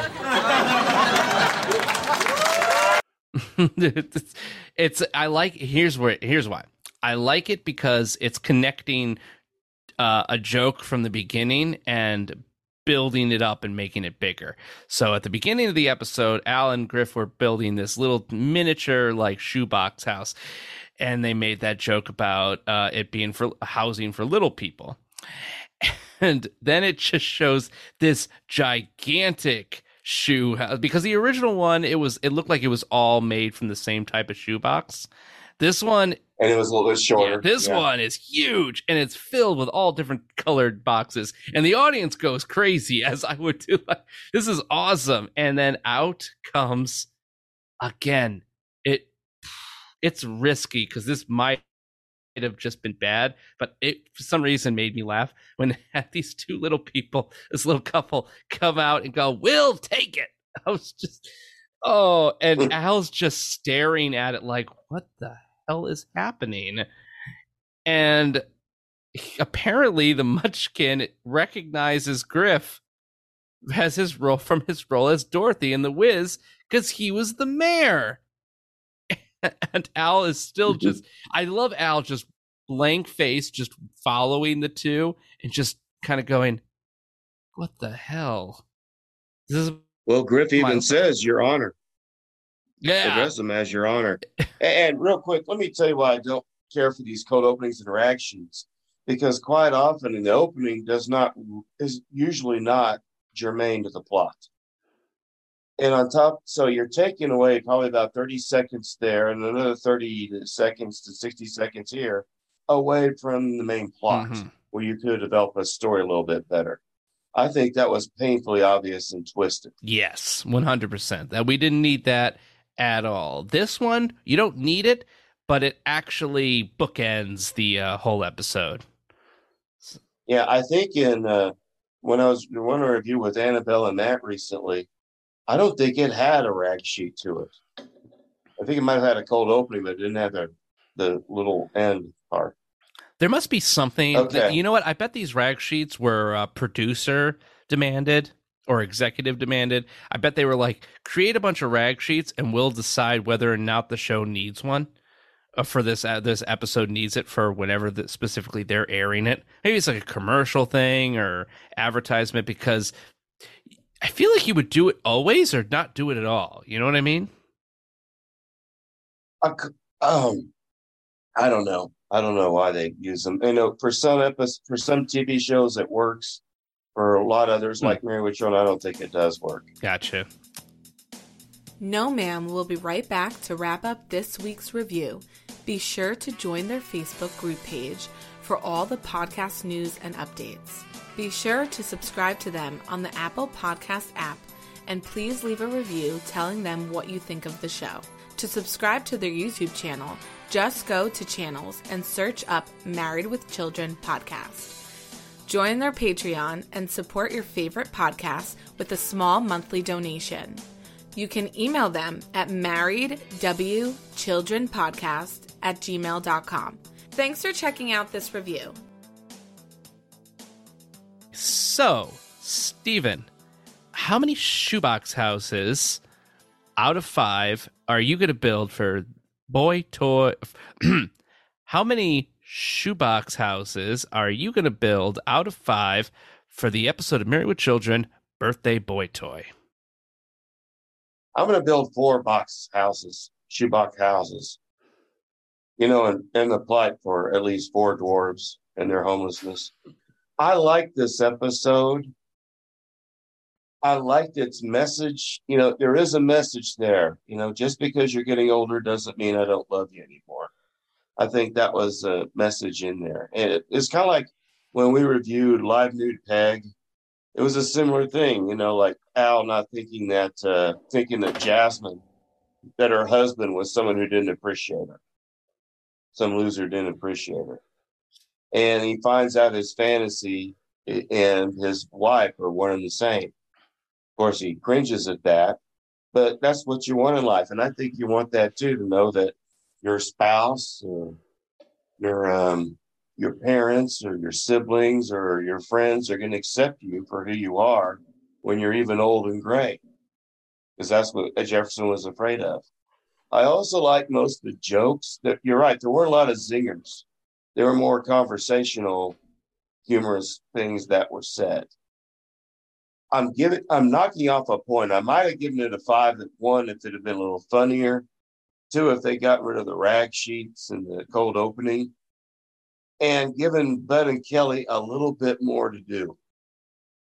Because when I reviewed Bud on the Side with Matt and Annabelle, I pointed out that was one of the very few episodes of Married with Children where there is no B plot. None. It involved the entire family. And that's what I like to see. Jefferson was barely in it. I don't think Marcy was in it at all. But, that's what I liked about that one. And I like this one for very similar reasons. I gave that one a 4.5. So I'm going to give Birthday Boy Toy 4. Nice. Well, for me, and I love the fact that I'm going last because I was a little lukewarm with this episode right when it ended. Because right when it ended, I paused it and I was like, okay, how many? Because I go with stars. We don't usually come up with what we're gonna do until like the shoebox houses thing until right beforehand. So I was just like, how many stars am I gonna give this? And I was like, well, 3 stars. But after talking about it with you, and this is why podcasting and reviews are great, because it helps you, just talking about it helps bring just helps me analyze my own views on things. And I have to say, I'm going to build 4 shoebox houses and a shoebox garage, aka 4.5. And the only reason I'm going to knock off, I'm going to say more about what I disliked rather than what I liked, because there was a lot of what I liked. So I'm going to start with what I disliked, or what stopped it from getting 5. And what stopped it from getting 5 is the separation and the disjointedness of the 2 plots. And I know it's a gripe of mine, where the A plot and the B plot, there's certain ways you can do it.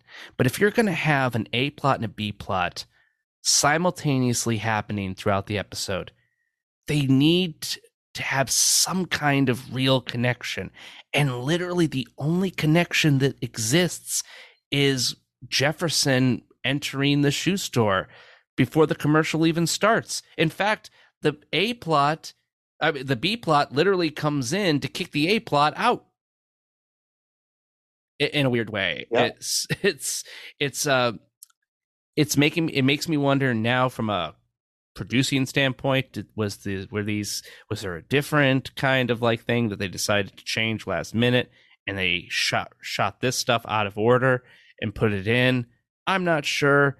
I don't dislike the B plot. I enjoyed Al recording a commercial. I enjoyed all that stuff, but that could have been an episode in itself. So I kind of wanted to see more of it. So if you're going to have him disjointed, at least give me something that I don't like. I kind of got a little upset when they kept jumping back and forth, because I loved what was happening almost equally. I was enjoying it. And there's just not enough to talk about. Like you heard us in our descriptions. We talked way more about Marcy and Jefferson and what Jefferson was doing. And we just kind of brushed right off the commercial, because it was literally just little bits. So it's such a small thing. So that's why I only took a half away. But with what I loved about it, it's one of the best written episodes I've seen in a long time, dialogue-wise.